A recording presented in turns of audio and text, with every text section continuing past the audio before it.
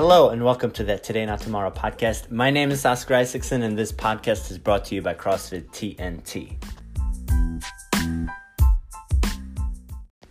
Today is Bring a Friend Day at the gym. Thank you for bringing new friends in. It means a lot to us. It's always fun to meet your friends and take new people through a workout. We hope they had a good time, and again, thank you for bringing them in. Today we're doing a birthday workout at the gym. Happy birthday, Rochelle. We do birthday workouts every now and then. I like to do them where you pick a couple things that they're really good at and you pick a couple things that they could maybe improve on. You don't want it to be a complete slam dunk. There's got to be a little bit of struggle in there too, which is what we're at the gym for. Again, happy birthday, Rochelle. And to everyone else that's doing the workout, good luck. Later in the week, we have another named workout coming up. That workout is Sarah. It's a going away workout, going away party for Sarah. We're going to wish her best of luck as she moves on to Germany for a couple years. She's been a awesome member at the gym for the last couple years. She always cheers people on. She moves well. She pushes herself. We want to do this for her just because she's been such a great influence at the gym. The workout, it's going to be a tough one. It's going to be a long one. We have plenty of scaling options like always. There's going to be a lake run going around the lake. Sarah loves endurance workouts. She loves being out in nature, so that's why we got to get that run in there. Some double unders and power cleans, movements that she also is very good at. So it's going to be a fun time. If you want to say goodbye to Sarah and get a great workout in, show up on Saturday for the rehab class. That same day on Saturday, Supplement Superstore is having a barbecue customer appreciation day on their parking lot by Mid River. So if you think you can win a assault bike by doing calories for 30 seconds or do a lot of pull-ups or bench press, make sure you stop by and see what they got going on. They're always big supporters of the gym, and we want to support those guys too. We are about a month out from the Clash of the Classes. This is going to be on August 10th. It's on a Saturday from 9 a.m. to 11 a.m. If you don't know what the Clash of the Classes is, it's a fun social event where we get together. We're going to be in Newtown at the Elephant Park. It's going to be morning people competing against evening people. There's going to be plenty of scaling options of workouts. This is going to be doable for everyone. The team that usually wins is the team that has the most amount of people. So having more people makes a huge difference. So let's get signed up. It's about a month away. If you haven't done this before, jump in. It's going to be a good time. And a lot of you've done a bunch of Clash of the Classes. This is going to be a great one. I just posted a link for new headbands. So if you're one of the people that have been asking about headbands, we've got 2 new designs coming in. Pre-order ends on Friday. So go over to Facebook. If you're not on the CrossFit TNT community, make sure you join it. That's where you can order your headbands. You'll see the design. Pre-order only, ending on Friday. Let's keep that sweat out of our eyes.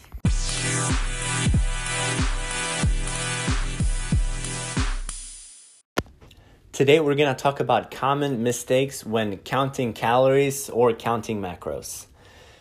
Everyone has probably at some point tried to keep track of calories, keep track of macros. First things first, that is only something you have to worry about once you've dialed in your actual food quality. So you don't have to worry about proteins and carbs and fat if you don't stick mostly to whole foods, unprocessed foods. If that's not the bulk of your diet, then you don't have to worry about the numbers. You just got to focus in on eating more vegetables, fruit, nuts and seeds. Stick with high quality meats as well. So that's step one. Once you have that down and you feel like, okay, I want to dial this in a little bit more, now it's time to look closer at calories and macros. There's a few common mistakes when people try and estimate how many calories they take in. There was a study done on dietitians, so people that have been going to school for years studying nutrition. They were asked to estimate how many calories they were consuming, and they were about 20% off. They were 20% lower than what their actual intake is. So that is the absolute baseline for professionals. If you're listening to this and you're not a dietitian, that means that you're probably further off than that. You might be 25% off, 30% off, 40% off.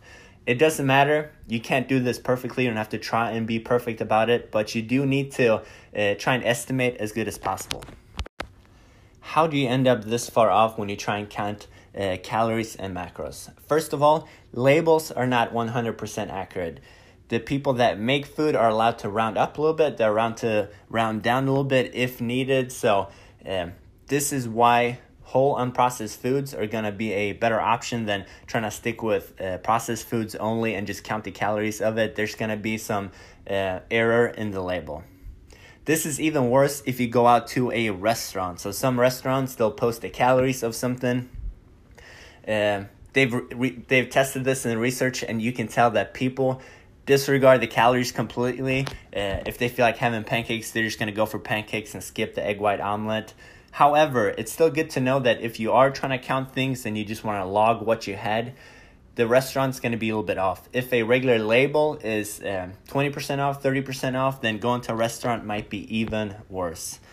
I saw an episode of Undercover Boss a while back. It's a gym franchise. I can't remember which one, but the guy goes to the franchise. They're selling smoothies, and the lady behind the counter, she gives the smoothie a bunch of extra pumps of chocolate or syrup in there, and she says, "Oh, I'm only supposed to do 2 of these, but the clients love my shakes. I always give them a few extra."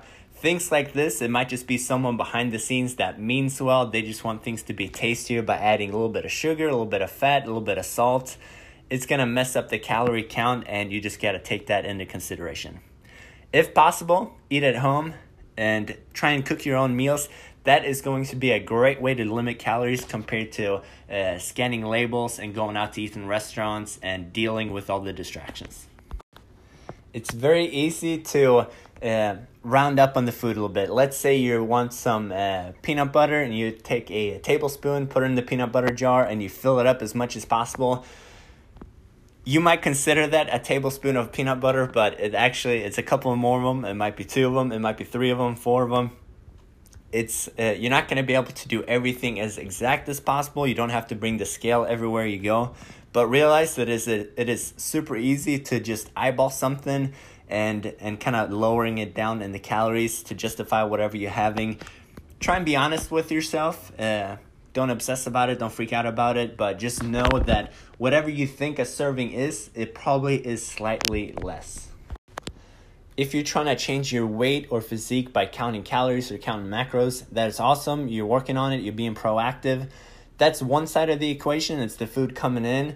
But one thing you can mess up is the other part of it too, is trying to estimate how much calories you expend when you work out. When you do a CrossFit workout, how many calories do you go through? Is it 100? Is it 500? Is it 1,000? Just like the dietitian struggling to estimate how much calories was in food, the same thing goes for exercise. It's super easy to overestimate what you did. Maybe it felt challenging. Maybe you felt hard. Maybe you feel like, oh, that should easily be 2,000 calories worth of work when I walked around the block. I wish it was that easy, but it's not. Unfortunately, working yourself into a deficit through working out is very challenging.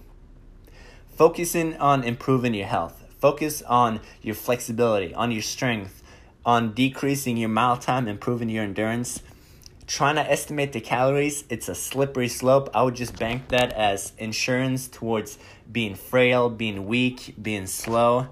Don't worry too much about the calories unless you're doing some extreme sport. If you're planning on running for several hours, biking for several hours, then maybe you need to take it into consideration. But if you're just doing 3 CrossFit workouts a week, you don't have to add that volume into MyFitnessPal, try and overestimate things. Just leave it as it is and focus on the food.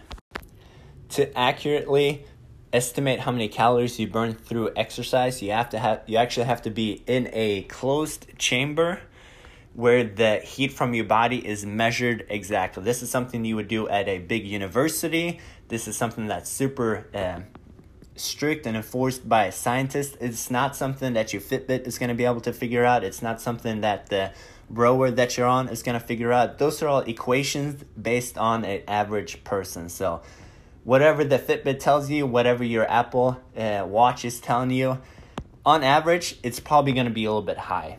I'm not saying it's a terrible thing to look at. It's still going to be able to measure how active you were that day, but don't live and die by that number. Just assume that it's going to be on the high side. Those are a couple of common mistakes. Even though you're not going to be 100% accurate, it still has a ton of value to practice estimating serving sizes, thinking about how much calories is in food. If you've never done an exercise like that, just writing down on a piece of paper what you ate throughout the day could reveal a couple insights that you weren't thinking about before. If you use MyFitnessPal, if you keep track of things, you do that for 2 weeks, for 4 weeks. It's not something you have to do for the rest of your life. Just doing it for a short amount of time helps you figure out what you're doing well, what you can improve on. And once you get in the hang of things, you should be able to eyeball serving sizes, what you need on a plate, and the goal is to start using it less and less.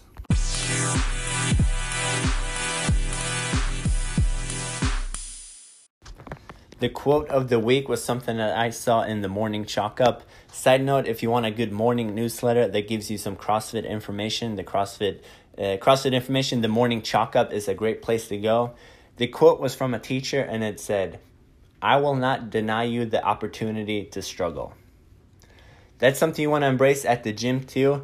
Struggle is where you get better. That's where you challenge yourself. That's when you force your body to improve and get better with time. Workouts are not going to get easier. You are going to get faster. You're going to get stronger. The workouts might even get more and more challenging as you become fitter. Once you're in the back end of a workout, it's really challenging.